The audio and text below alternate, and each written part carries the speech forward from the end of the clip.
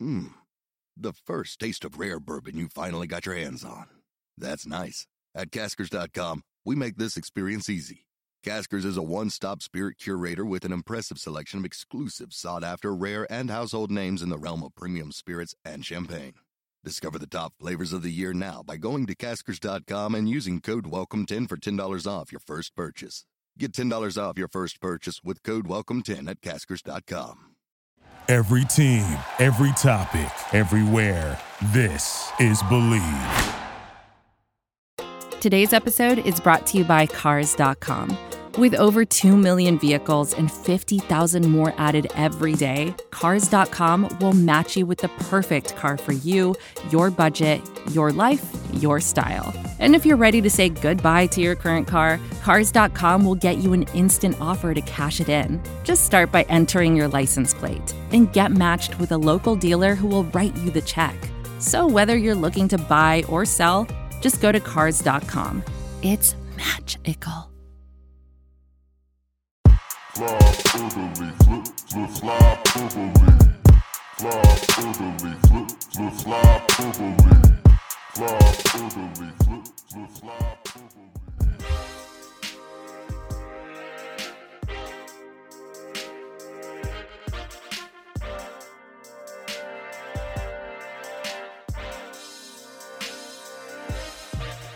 Quiggs, I have an important question for you. What's a better nut shot? What Tony D'Angelo dished out to Corey Perry, or Chuck Fletcher's trade deadline in action? It's apples and oranges, Steve. You can't choose between two of the greatest things that have ever happened in Philadelphia Flyers history like that. I mean, they both deserve They're all their ball-shaped at the end of the day. They both deserve their own plaque in the, what is it, the assembly room? Is that what do they even have in the assembly room? The assembly room it's a standing room area. It's got leather couches and fireplaces and hipster Ben Franklin paintings and a bar. Oh. And it's a weird place to watch a hockey game. Okay, I just assumed that the assembly room had a bunch of like Flyers, like, you know, plaques and awards and shit that Flyers players have gotten over the years. And if anything, it looks like a place where old white men meet and smoke cigars and drink scotch and discuss money. Oh, ew. I mean, that's not my kind of place. I don't particularly like the cigar part of it, but like I like a nice leather couch. It is a weird place to watch a hockey game, though. I bet it is. Yeah, it sounds like it would be. I don't know. Like I would rather not. First things first. Standing room anywhere. I don't care what it is. It sucks. I'm not a standing room guy. Oh, no. See, you're not a baseball guy. Standing room at Citizens Bank Park is actually great. Perhaps it is. But that's the exception. Standing room there. Yeah. I do standing room almost, not every time I go, but a lot of the times I go to Citizens Bank Park and I'll do the standing room experience. And I have some cherished memories standing at that stadium. But, you know, I did standing room at Chicago Stadium, the United Center, and it was abysmal. Oh, was it that bad? It was horrible. I barely saw the game that I paid a lot of money to see. Were there, like, beams in the way? Well, there were beams. Well, the problem is, like, when you do a proper standing room area, you have to make sure that the designated standing room area is elevated above the seats so that, you know, people might be able to stand in your way, but they won't be able to be in your way when they're sitting. And this was like either at or below seat level. So you pretty much had to like jump over to see anything. Ew. Okay. Yeah. That doesn't sound great. No, it was terrible. I would not recommend, if you ever see a Chicago hockey game, do not get the standing room tickets. It was just an abysmal experience. And now is not a time to see a Chicago game. It's never been a time to see that team. But especially now because they sold off Patrick Kane.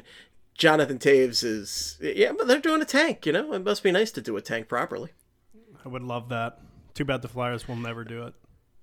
Never, ever gonna do that. And we'll actually, that's among the topics for today, is just that whole mess over there. But I'd like to get back to the heart of the issue here, and that would be Tony D's Nuts Angelo over here, who suspended 2 games for spearing maybe one of the most infamous players in the NHL, a noted jerk, probably one of the least liked players in the NHL, Corey Perry. And if you had to think about, like, what's the best of both worlds, it's Corey Perry getting hurt and Tony DeAngelo getting suspended for 2 games, so we don't have to watch that just every night. And I love that his suspension was 2 games, 1 for each nut. 1 for each nut. Or as Kurt said on Twitter, he predicted that he was going to be suspended for 3 games minus 1 game for hurting Corey Perry, which ended up being true. Kind of. I'm sure that's not why they give him 2 games, but... Listen, Kurt R., he knows the hockey sciences. That's why he has a doctorate in them. He does. Yeah, Dr. Kurt R. Dr. Kurt R., PhD of hockey. Yes. Real so stuff. You know how they call him Doc Emmerich because he's the doctor of hockey? Actually... Doc Emmerich? Doc R. is his name. Doc R.? Doc Kurt R. No longer Kurt. Doc it's R. now Doc R. Doc R. Okay. Now he sounds just like a mysterious internet presence. I know, yeah. Now it sounds like a weird thing from Guess Who or something. Doc R. The mysterious Doc R. What will he do next? But let me say this Corey about Tony Perry. Corey After like, you, I would love to hear. Yeah, I was just going to say, like, Corey Perry's not a bad guy. Tony DeAngelo, we have tangible evidence that he's probably not a great guy. So, like, I'll give him that. I'll say that. He might not be a nice man on the ice, but... You could ask Torts. I'm sure I'll defend him all day because, like, Torts even defended him on this nut shot. It's like, he speared a guy in the balls, Torts. If there's one time to not defend a hockey play, it's spearing somebody in the balls. Not a great... Yeah. Torts is always going to support his guys, but at that point, it's like, what are you doing? But does he always support his guys? Well, the guys just, he likes. Does he wake up every day and have a new list of guys?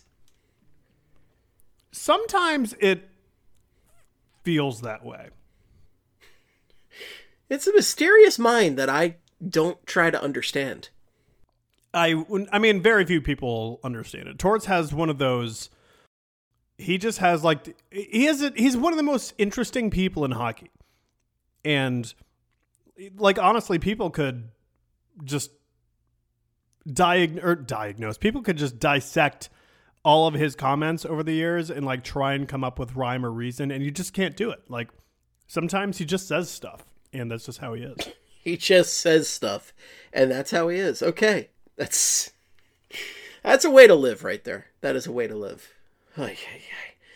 But Corey Perry brings me to a tweet from the other day where our dear friend Eamon came in and gave us an updated Flyperbole war criminal list, okay? And if you hear the term war criminal, I use that. I usually use that in regards to Scott Stevens, who is a noted war criminal. Just lock him up. Destroyed hockey, destroyed my favorite player, Eric Lindros. Scott Stevens, absolutely the number 1 Flyperbole war criminal with a bullet.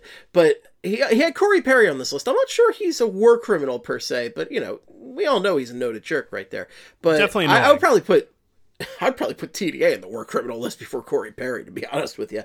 And Eamon put his fire alarm on there, which if you had listened to those episodes when Eamon was co-hosting for a bit, his fire alarm was a menace. And it was maybe the loudest, most annoying fire alarm I've ever heard. I don't think I heard that episode, but I've heard the stories. Yes, it was not pleasant. And then he had to evacuate his building. And then it just something that just threw the podcast into a total loop. It was basically like flipping a table over on us. That deserves to be a war criminal. I mean, it should be in the war criminal list, I think. Absolutely deserves to be on the war criminal list. And then the newest addition to the war criminal list is you, Ryan Quigley. You have made the war criminal list. It's me. Hi. You're the problem. It's you. And it's because last week, if you didn't listen to last week's episode, Quiggs had a startling revelation that his favorite beverage to go with pizza is not a glass of red wine. It's not an ice cold Coca-Cola. It's not even a glass of water. It is a tall glass of orange juice, which is, Quiggs, it's still startling to me. This just, it would be the last thing I would think of to go with pizza. You can't knock it till you try it. And Steve, you tried it. And it was delightful, did try it. Wasn't it? It was not. Because I was so curious. This was such an insane thing to me. It just, again, the last thing I would ever think to pair with pizza. I said, I gotta see what this man sees with this. So we ordered a nice big pizza pie on Friday night. Pizza pie! And the pizza was delicious. But the OJ was so weird with it. Like, it wasn't, I wouldn't say it was bad, but it wasn't good. Like, it was just kind of like, I wouldn't say, like, I was expecting it to be putrid, so I'm kind of putting that to my lowered expectations here. I was expecting this to be a vile combination, much like orange juice and toothpaste, but it was just kind of like two very different flavors that just didn't go together, and I have no idea what you see in this, my guy. Like, it's not complimentary to the pizza.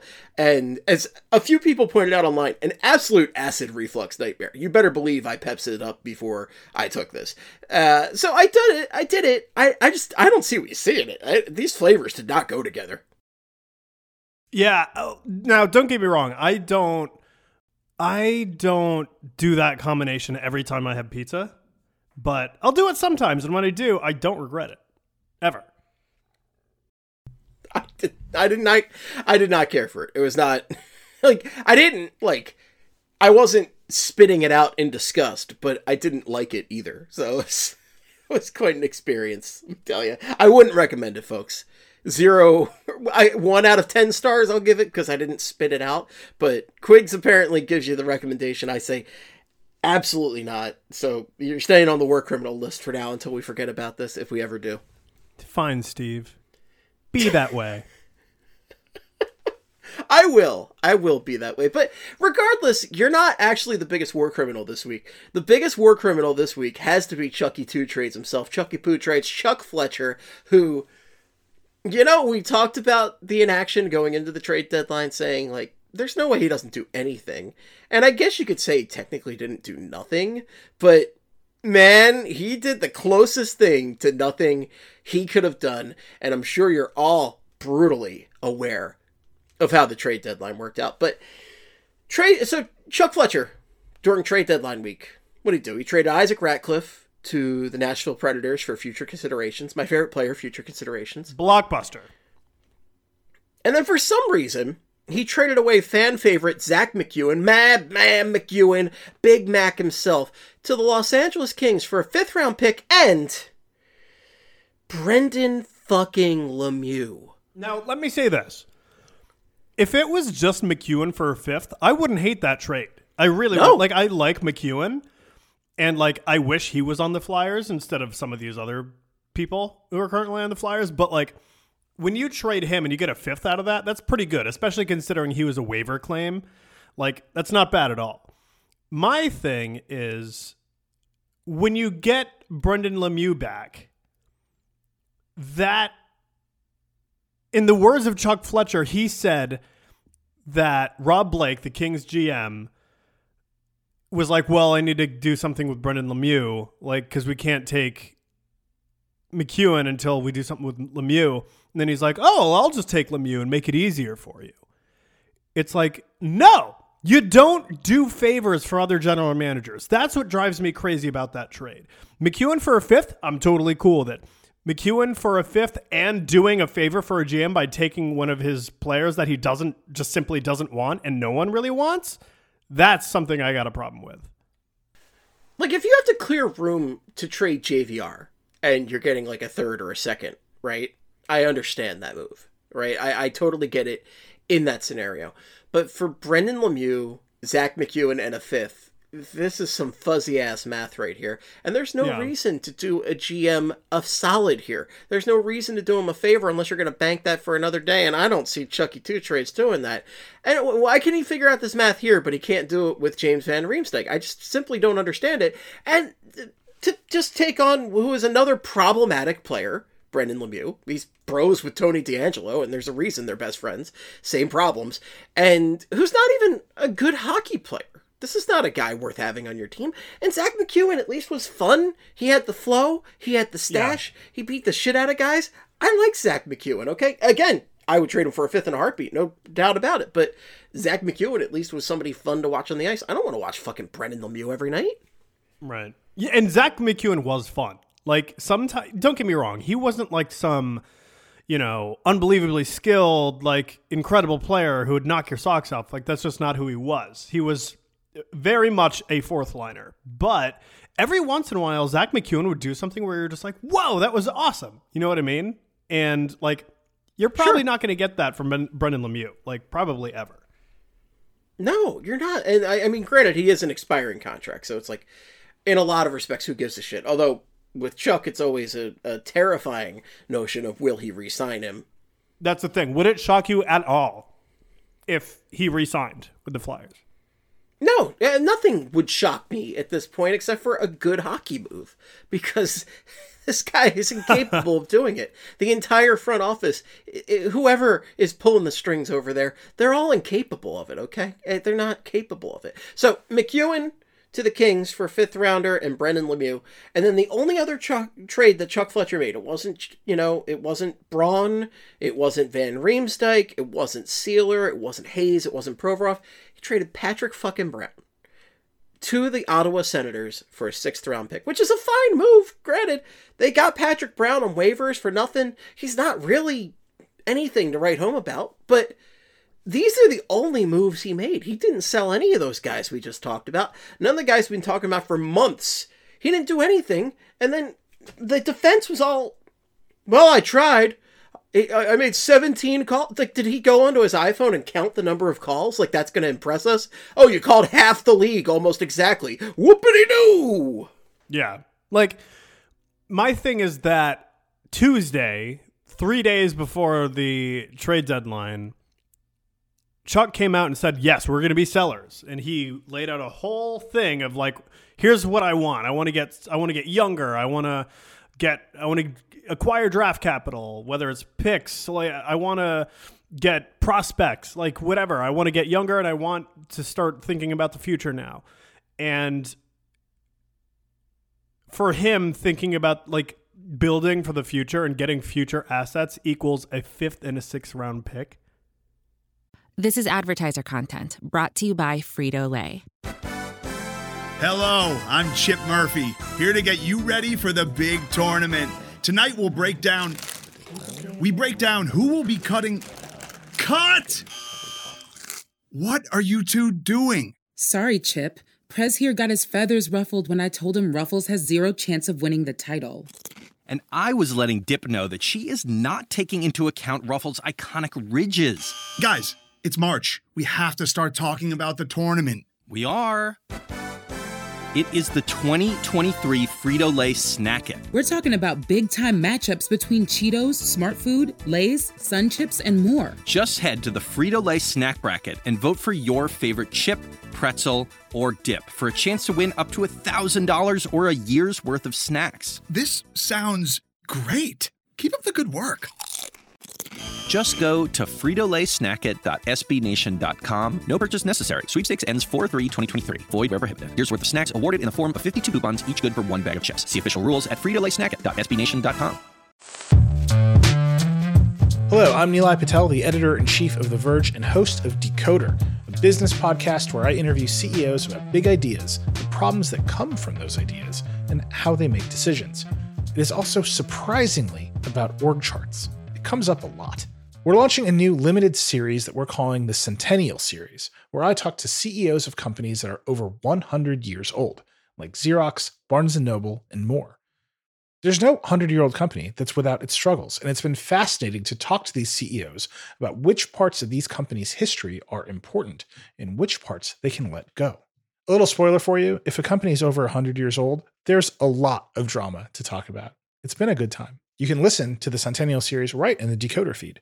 New episodes of Decoder are out on Tuesday, and the Centennial series is out on Thursdays. Check it out. We think you're really going to like it. You can get it wherever you get your podcasts.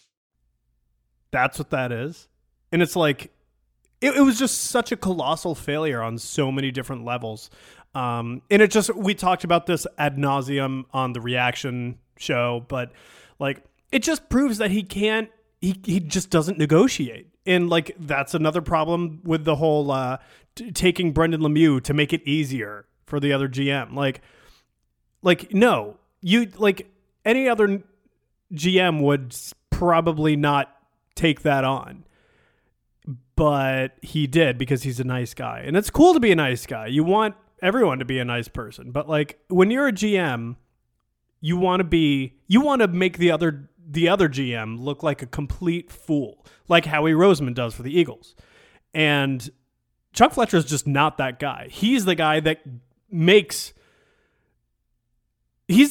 like he's the guy that looks like a fool when he's involved with the trades. So it's like he's on the opposite end of the coin, and it's really frustrating. It's clear that he's unfit for this position at this time.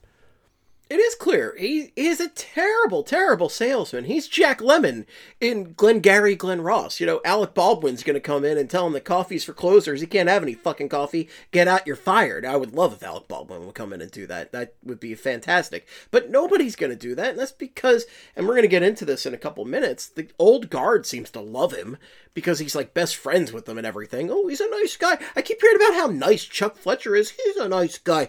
John Tortorella's up there going, oh, he tried. Chuck did everything he could. Blah, blah, blah. Like, so many fucking excuses that you would never give to a player, okay? Like, yeah. John Tortorella would never, ever say about the player, well, he tried.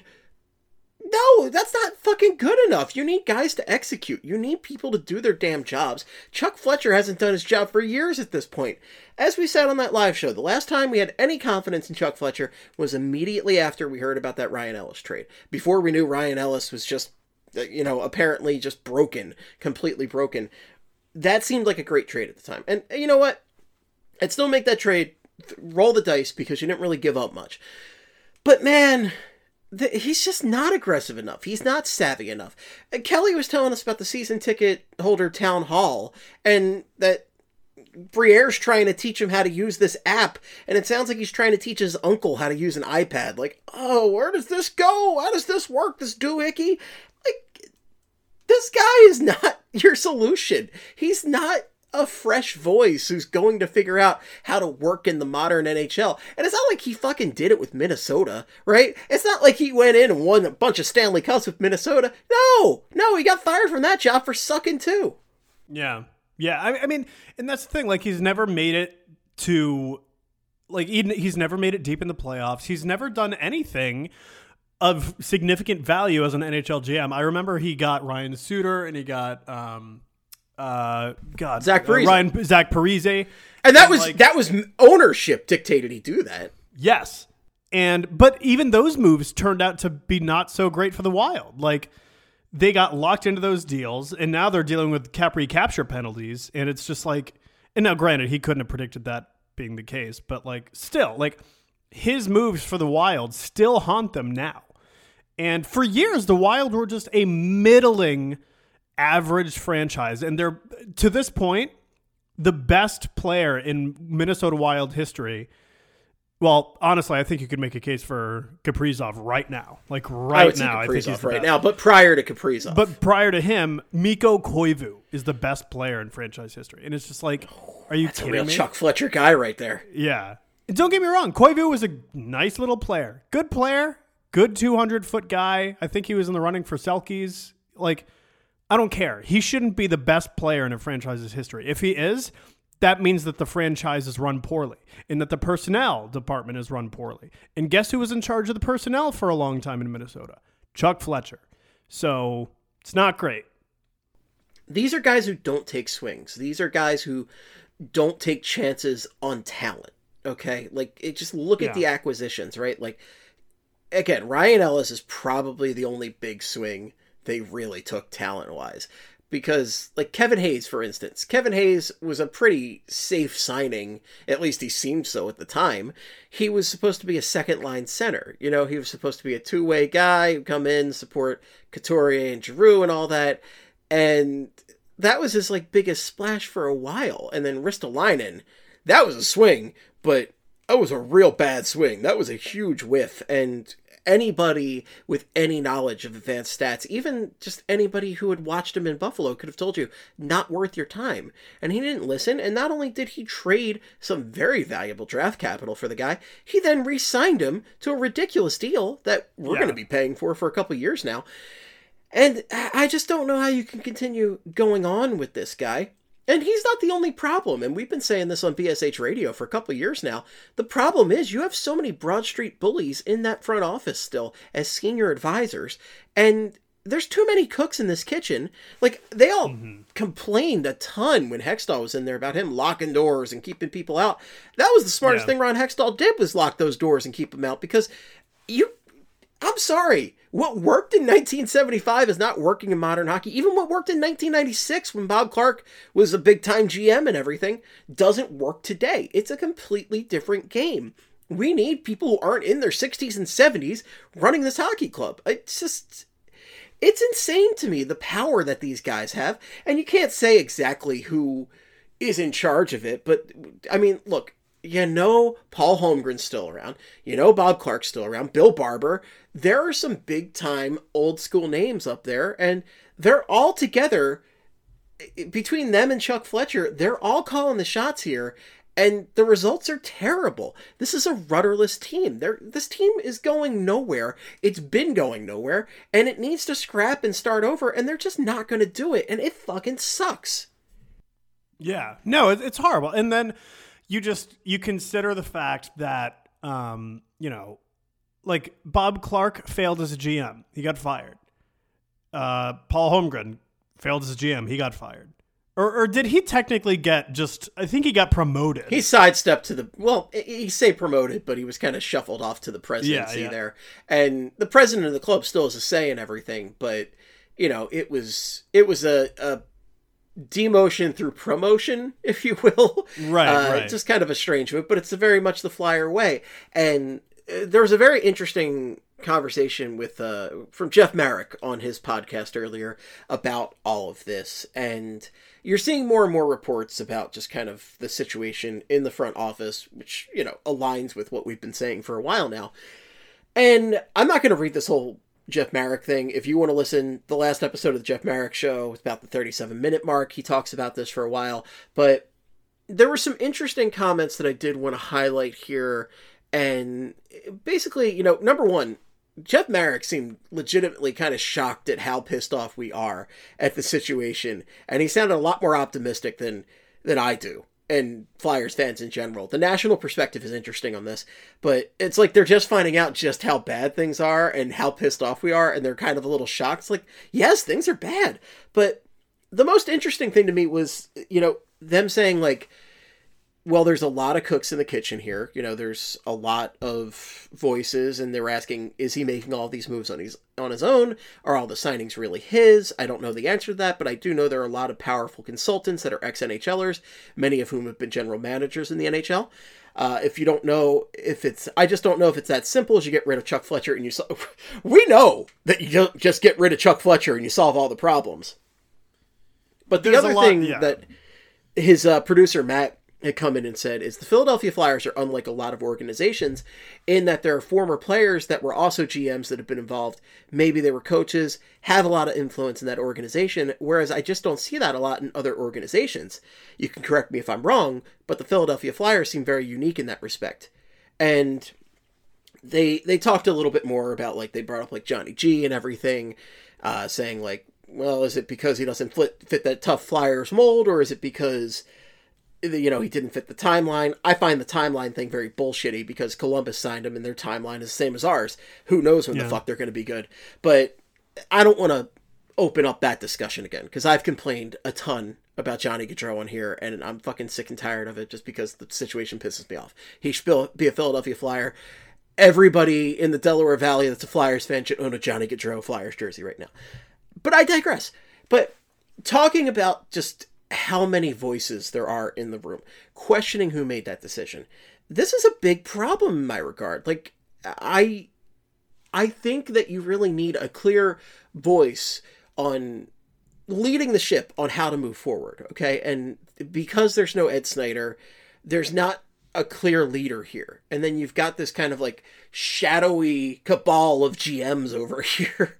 Bill Barber, former coach. Paul Holmgren and Bob Clark, former GMs of the Flyers. You know, these guys are not... these are all strong personalities, okay? These are not people that are shying away from having their voice be heard here. And it's just... the team is a mess, and it kind of shows through what we're hearing about the front office. Yeah. No, it's terrible. And, like, the only other team, like, he's got a point. What other franchise does have this many alumni in the front office? Like, the only one I can think... I mean, you got Yzerman with the Red Wings, but he's good at what he does. You got Sakic with the Avalanche. And Yzerman had been through the ringer with Tampa Bay for a while. So yeah, like, yeah. Yzerman exactly. was like a proven commodity coming home to Detroit. Sakic has just been... he's just been a happy surprise for them. He's worked out great. And that's the closest comparison, I would think. Yeah. And I don't know. Like, it's just... you should start sounding some alarms when, like, this is a unique thing to the Flyers and the Flyers are so poorly mismanaged. It's just like, no one else is this poorly, is this incompetent. And the Flyers are the only franchise that have all these alumni around.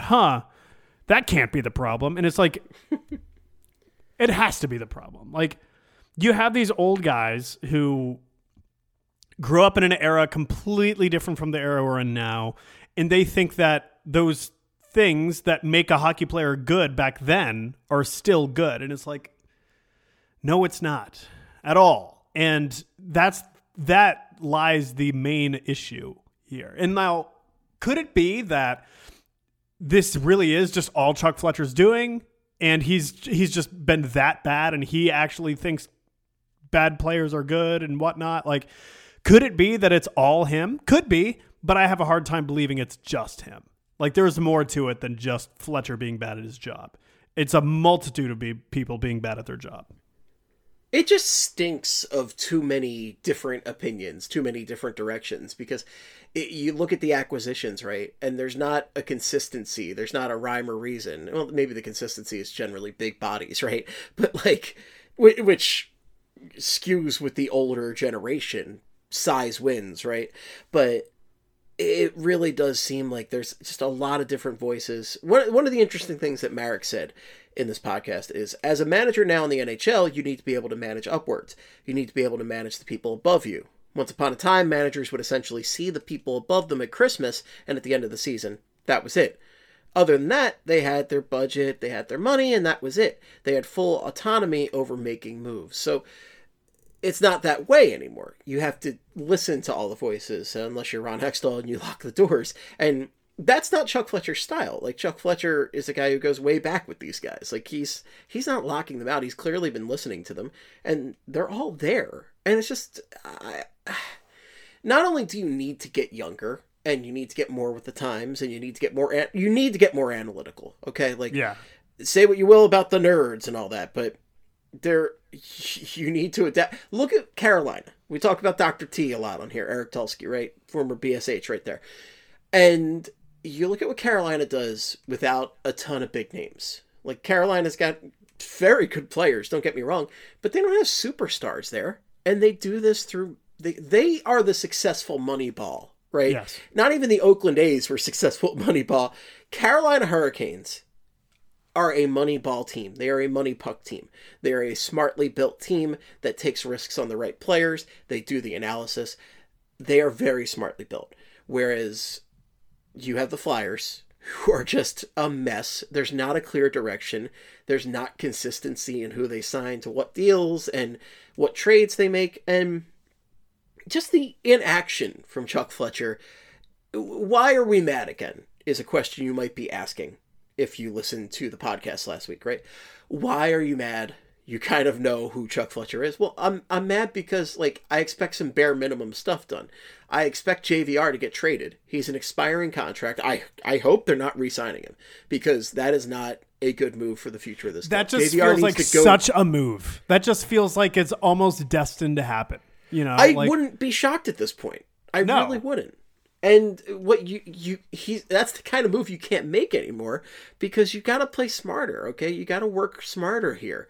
And they're not, it just feels rudderless. Like, if you're a national media person, we've been seeing rudderless hockey for years now, okay?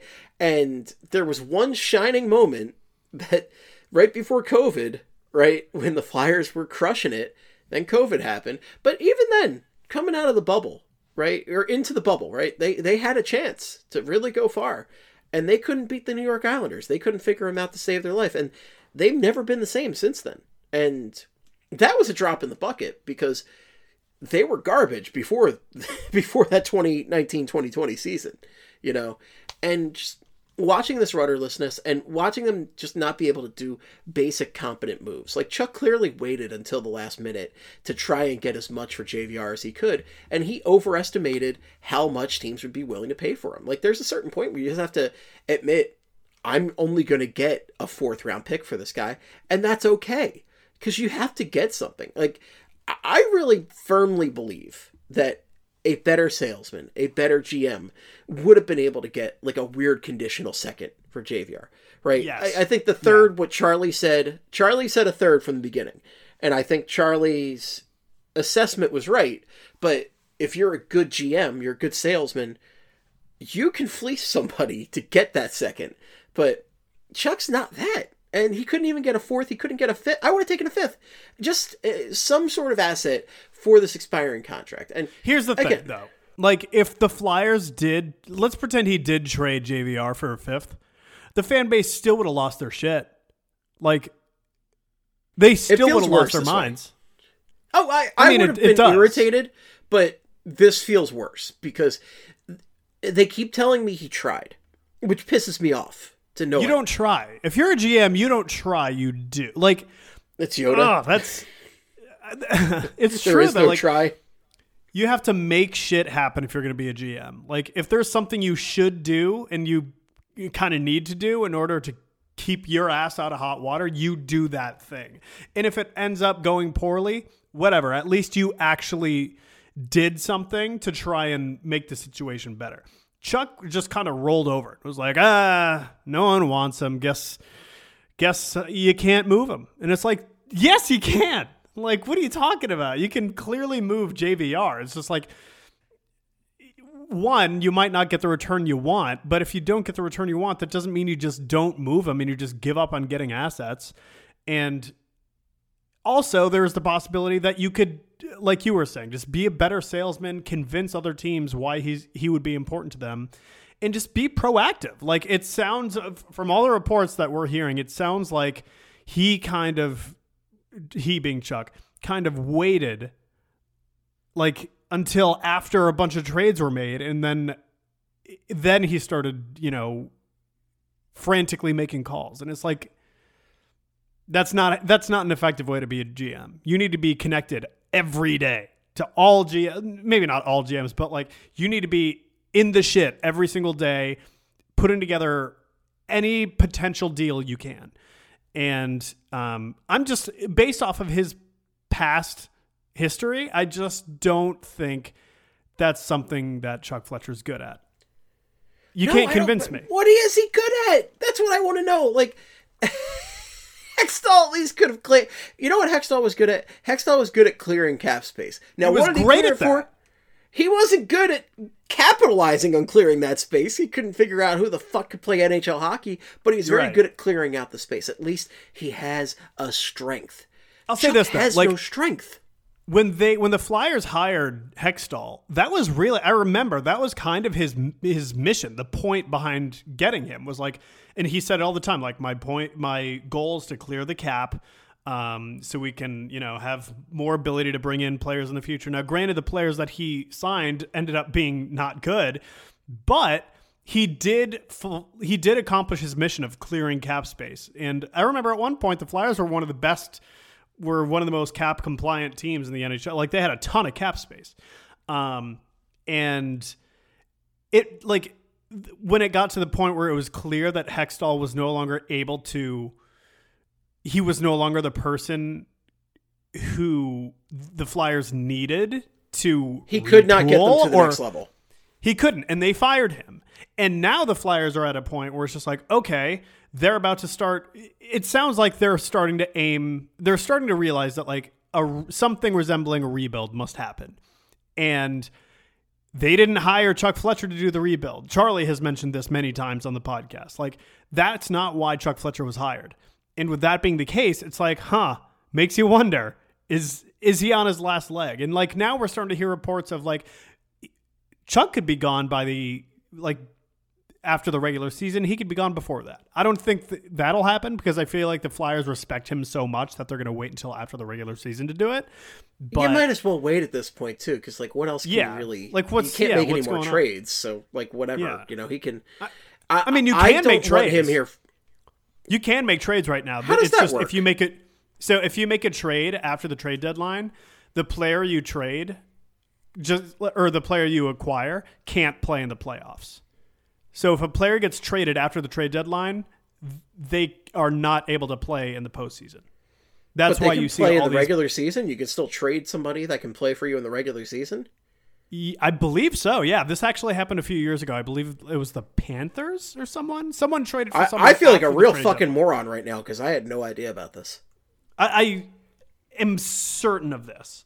No. I saw a headline that I didn't have time to read the other day saying something about that because they were talking about Kevin Hayes rumors with the Flyers and the Blue Jackets. I think apparently the Blue Jackets want to bring in one of Johnny Gaudreau's friends. Imagine that. Imagine, having a guy who would be attractive to a player of Johnny Gaudreau's caliber. No, I'm not getting into it. That's a trap. It's a trap. I'm not going to do it. Not going to go down that path. It's bad. It's bad. But going back to this trade thing, like, so there he can still do damage. So yeah, fuck, get him out of there. Get him out of there tomorrow. Yeah. Now, but they probably won't. I mean, no one makes trades like that. Like you never see nobody trades. Yeah. Yeah. But like, I don't want him here for a minute after the regular season is done. Not 1 minute. Get out of the building, pack your shit, you're out. Because I don't want him in charge of the draft, okay?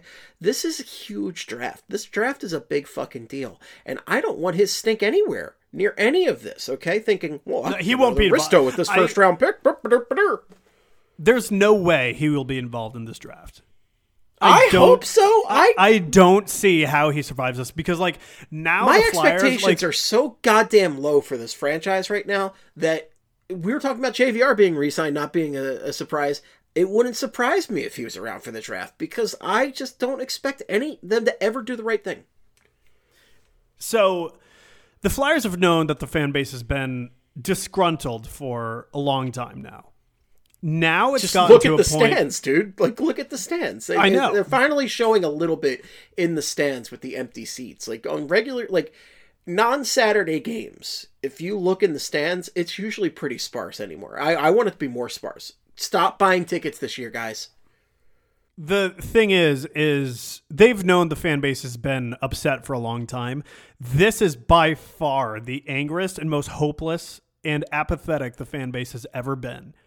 And they know, they have to know that if this continues, then it's only going to get worse. It's only like things are they're going to lose so much money. They're going to lose a ton of ticket revenue. They're going to lose so much from it. And I feel like that's why like they have to at absolute bare minimum, Chuck Fletcher has to be removed from his position. That has to be the bare minimum. And what should happen is like it's a total restructure of the front office. And now that's wishful thinking.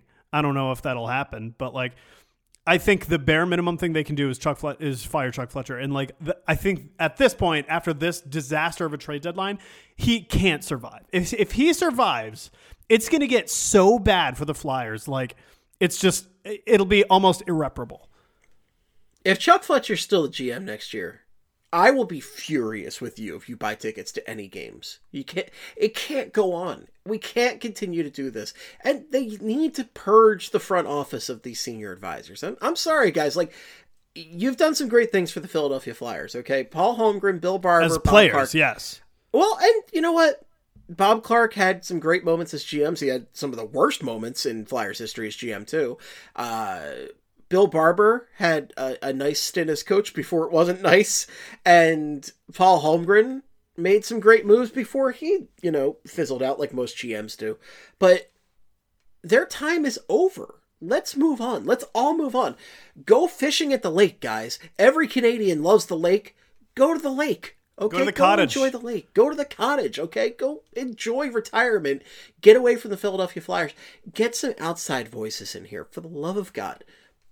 I am totally fine bringing Danny. I liked a lot of what I heard about what Danny Briere has been doing behind the scenes with the Flyers, embracing more technology and statistics and everything.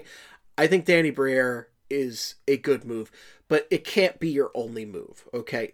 You really need to bring in some voices from outside. Like one of the so it didn't work out for the Penguins, but I like that when they did bring Hextall in, they at least brought Brian Burke in to try and...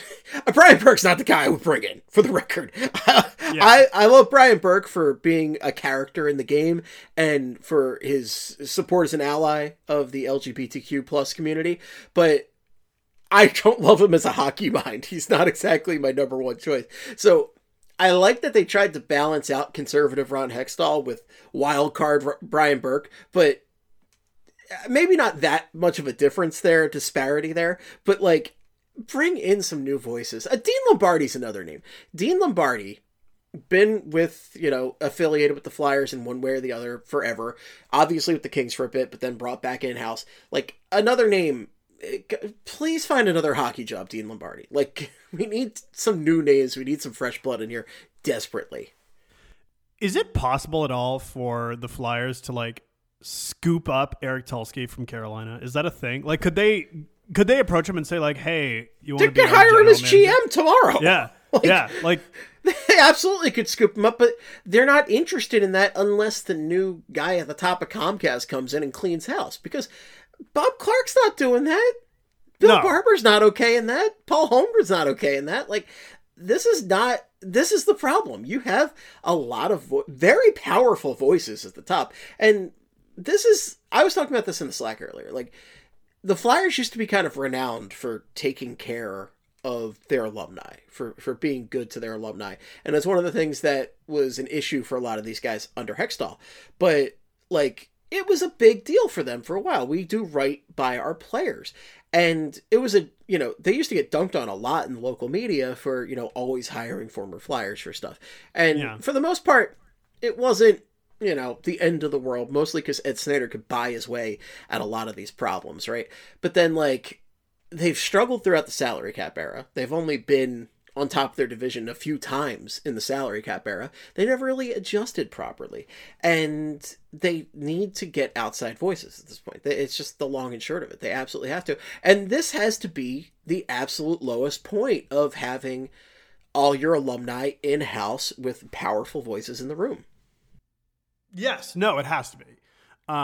It's just and here's my thing, because this made me, when you said that Bob Clark would never consider someone like Eric Tulsky, why not though? Is it because he didn't play the game? And my thing is this: are they watching other teams?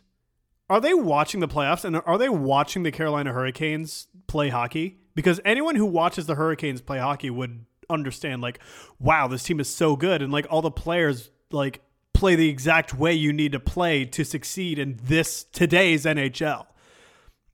Are they not witnessing the same games that we're witnessing? And are they just thinking oh yeah, that team's not built, now granted, I know the Hurricanes haven't exactly made it deep in the playoffs recently. And I feel like if they are watching the Hurricanes, they're probably thinking, oh, they didn't make it deep. Who did make it deep? The St. Louis Blues. Joel Edmondson and Colton Parayko, and we need guys like that. And it's like, I don't think get me they're wrong, looking at the Islanders specifically. I think they're looking at the Islanders. Or the Islanders. When the Islanders went on that deep, they went deep into the playoffs with 2 years in a row size and stifling defense. Yeah. Like that's the kind of stuff they're looking at. They think that, like, the old ways of the NHL win in the playoffs. And, like, what's the line about Risto? Just get him to the playoffs, right? Just wait till you see Risto in the playoffs, which we still here's the haven't problem, had and though. Probably never will. Here's the problem, though. Like, they think that, like, the old way is how you win in the playoffs, but it's like, don't get me wrong. I do think there is a place on every roster for, like, some guys that are big. But, like, I feel like the Flyers want every guy to be big and hit and, like, play this 200-foot. And it's like, dude, no. Like, you need to have balance. You need to have skill. You need to have some guys who are speedy. You need to have some guys who are really good at passing the puck. Some guys who don't even want to touch other players. Like, it's just, like, look at Nicklas Backstrom. He's, like, I don't really see him. He's probably not the most physical guy, but then you have Alexander Ovechkin, who's a tank, and he just has a rocket of a shot. And then you have Tom Wilson, who's got skill, and he can beat the shit out of people. And it's just like, you need to have, there's a place for both those things. And I feel like the Flyers are just so dead set on, like, everyone has to be big and physical and tough and gritty. And it's like, that's not what it takes to win now. You need to have some guys who are speedier and skilled, and that's coincidentally what the Flyers are missing, are guys like that. Like, they have Konechny, they have Farabee, but they need more of that. Oh yeah, Joel Farabee, who the coach was just ready to kill last night after, even though Tony DeAngelo, like, basically almost took a guy's nuts off, but he's like, no, Farabee and Sanheim, these are the problems here. And don't get me wrong. Right. They didn't have good games. I understand. But, like, don't get me started on Torts. I can't go on a Torts rant right now by all things. But getting back to the front office, like, yes, they're stuck in their ways. They're not willing to change. Not a lot of 70-year-old men change their ways all of a sudden. They don't really adapt well to new conditions. So, yeah, like, just gotta say, thanks for your service. We really appreciate you. We'll see you at the next alumni game. Right, yeah. Like, they just have to understand that their fingerprints can't be on this team anymore. It can be on the history of the team, and it will be on the history of the team forever. But in terms of the team right now, today, they can't be involved.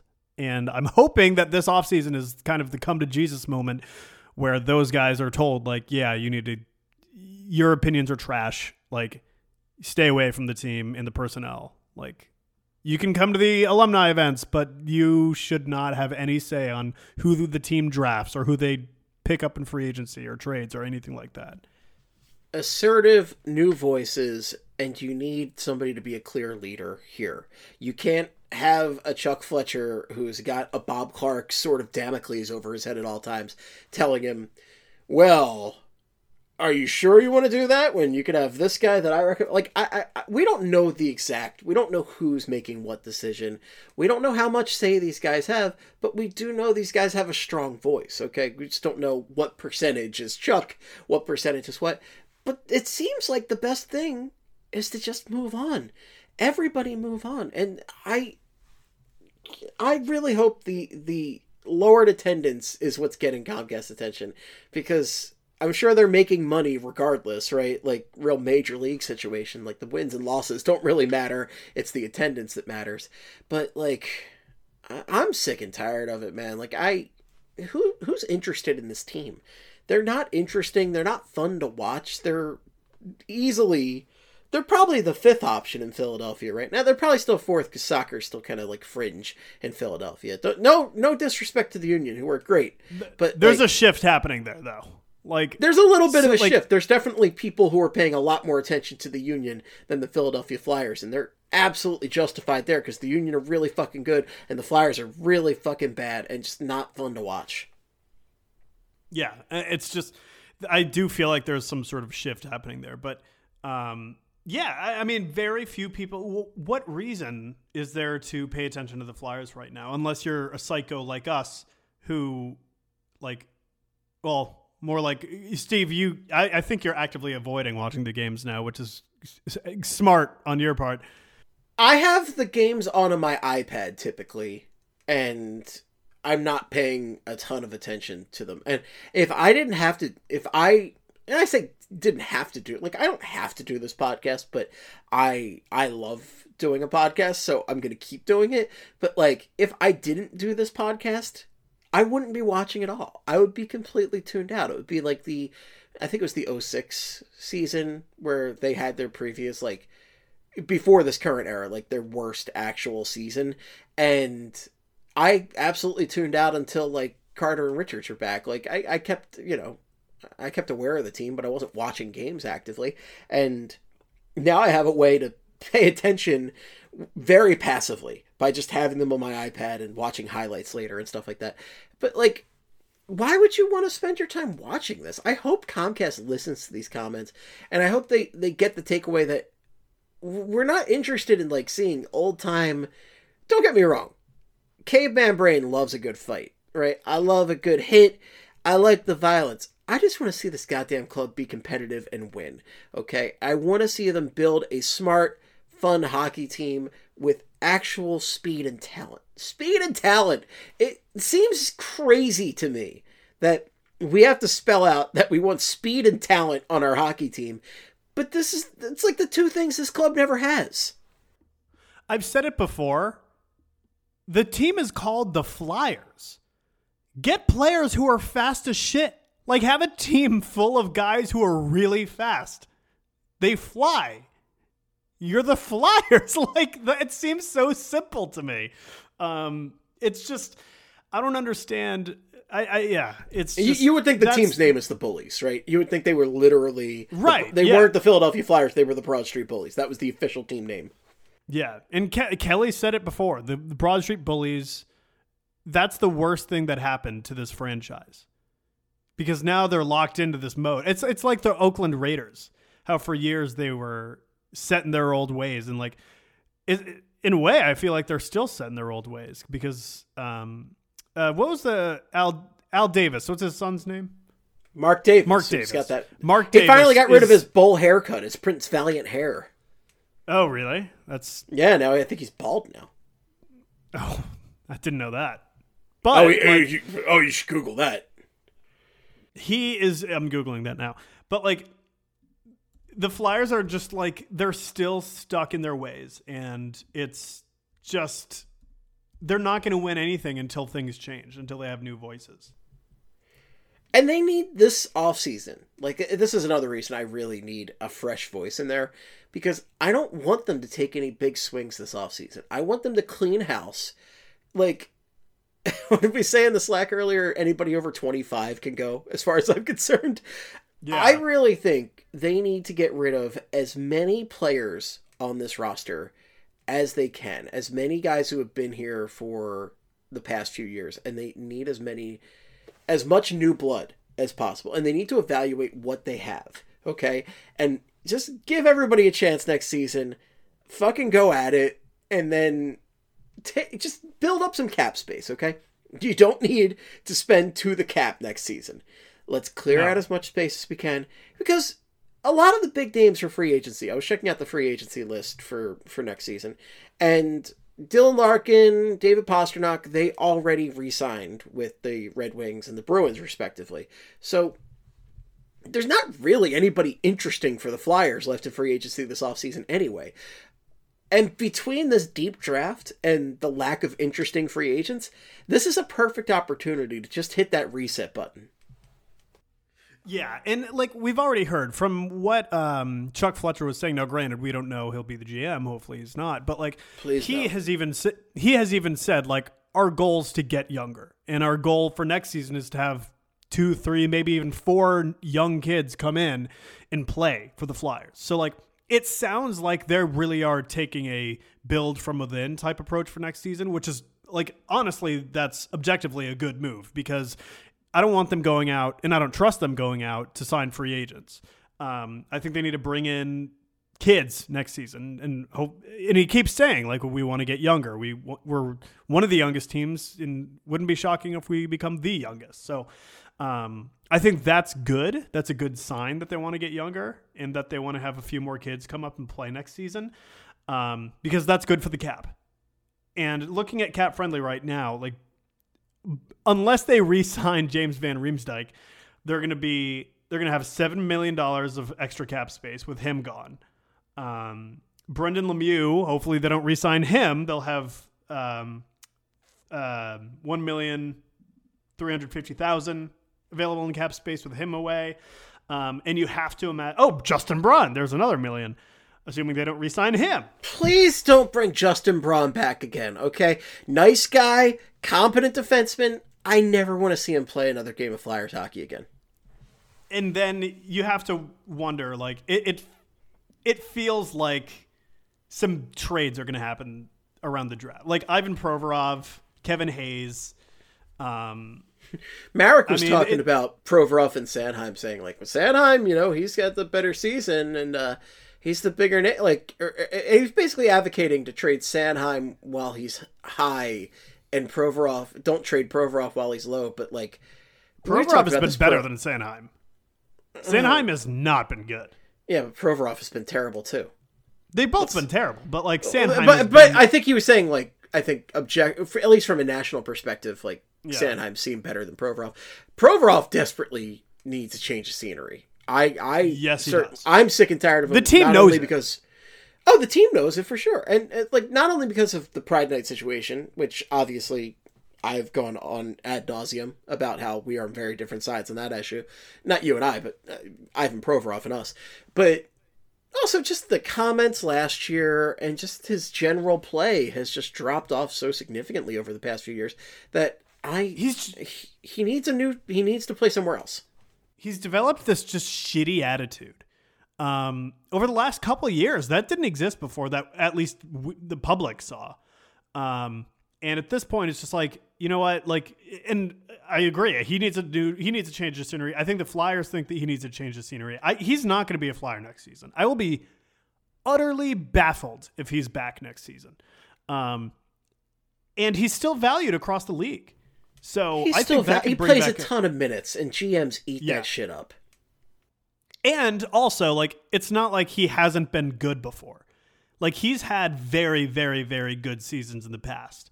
The last 2 or 3 have not been good, but at least there's something resembling an explanation for it, where he's just been surrounded by idiots in the front office and on the ice.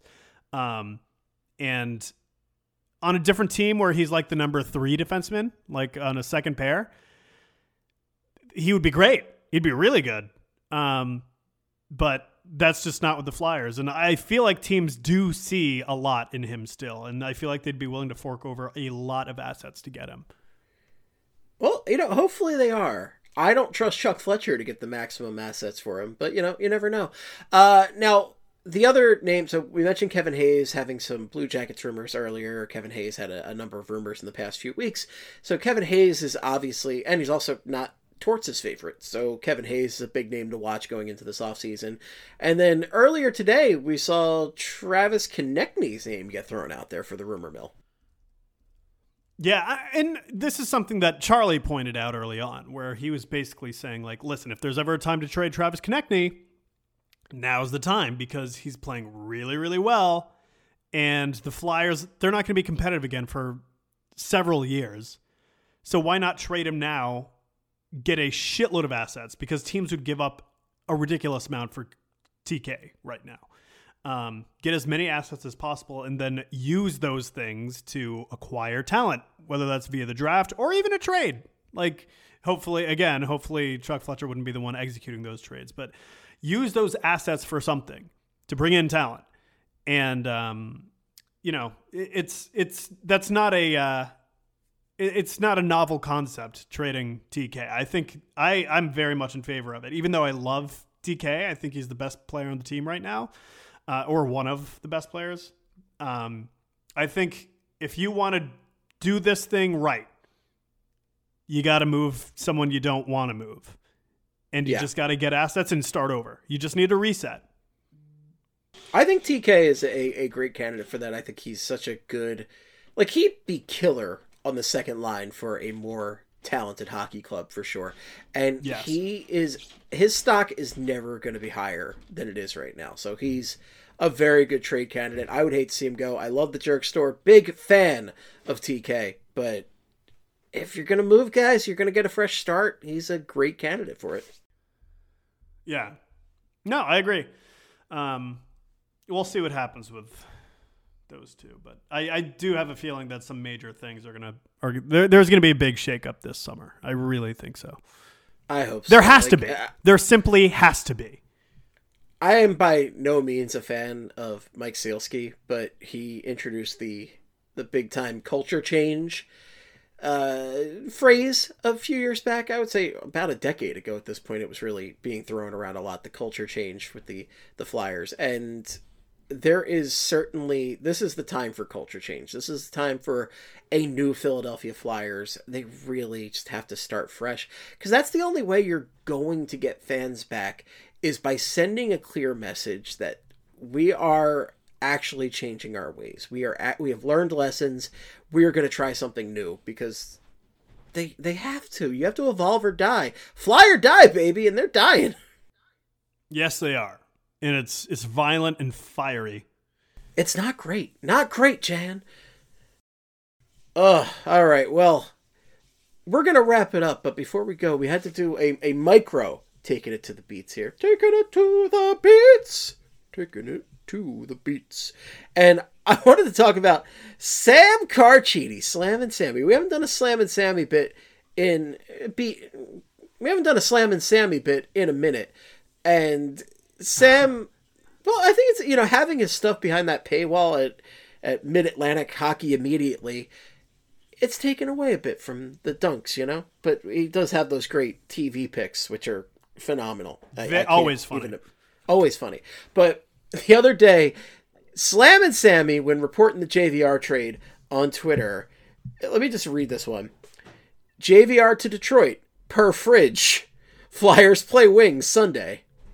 Per fridge. He meant to say per fridge for Elliot Friedman. And he just put fridge, like I'm opening the refrigerator. Like he got the tweet on his smart fridge, which I'm sure he doesn't have. And why would I need my fridge to be smart?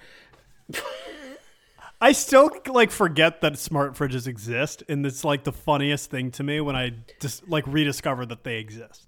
It's an incredibly goofy product. I really only remember they exist because Silicon Valley used it for a pretty good gag. Yeah. But no, it's a goofy ass product. But yeah, Sam Carchidi, and the best thing about Sam is he just leaves this shit up. The fact that the Thanos snap tweet about the Bob McKenzie, Wayne Simmons fake news is still there makes me so happy. I'm glad that still exists. I'm glad he never deleted it. And he kept this fridge one up, and the world is better for it. Thank you, Sam, for your service here. Every time we talk about Elliot Friedman, we're calling him Fridge from now on. Fridge. Oh, yeah. Per fridge. He's the fridge from now on. The fridge. William. Fridge bomb. William the Elliot Friedman Perry. Yes. Yeah. Yeah. Exactly. That's what that is his new birth name. That's his new birth name. It's Sam. Sam's an old pro. He knows what's up. He does. He's got those connections. He knows his birth certificate. Well, we've talked enough about the Nepo oldies in the building and Slam and Sammy and all that, and I'm fighting something, so I gotta go. I gotta call it a night. I gotta get going. But folks, thanks so much for listening. We truly appreciate you all. If you have any feedback for us, the best place is twitter.com.org.edu.ca.musk. Where can people find you on the Twitters, Quigs? So this is amazing timing, because right as we're wrapping up, Steve's microphone is acting up and sounding like a robot again. So, thank God this is happening now, Steve, instead of the middle of the show. You can find me at Ryan Quiggs with a Z on Twitter. Wow. Steve, leave this part in. Leave this part in, because I'm leaving it. I'm just going live at this point. We'll figure it out. Yeah. Yeah. Good enough. If I have to re-record this, I have to re-record this. But who gives a shit? You can find. I say leave it in with the static. That's a bold choice, Cotton. Let me tell you. You can reach Quiggs at Ryan Quiggs. You can reach me at Flyperbole or at Esteban if it's for hockey purposes. Make it Flyperbole. Follow BSH Radio. Follow Broad Street Hockey. A couple announcements coming up soon, so stay tuned on that front, folks. Oh, wow. And yeah, I'm exhausted, and I'm going to have to re-record this later anyway. So until next time, in the words of the great Gene Hart, good night, and good hockey. Wow. Wow, wow, wow, wow.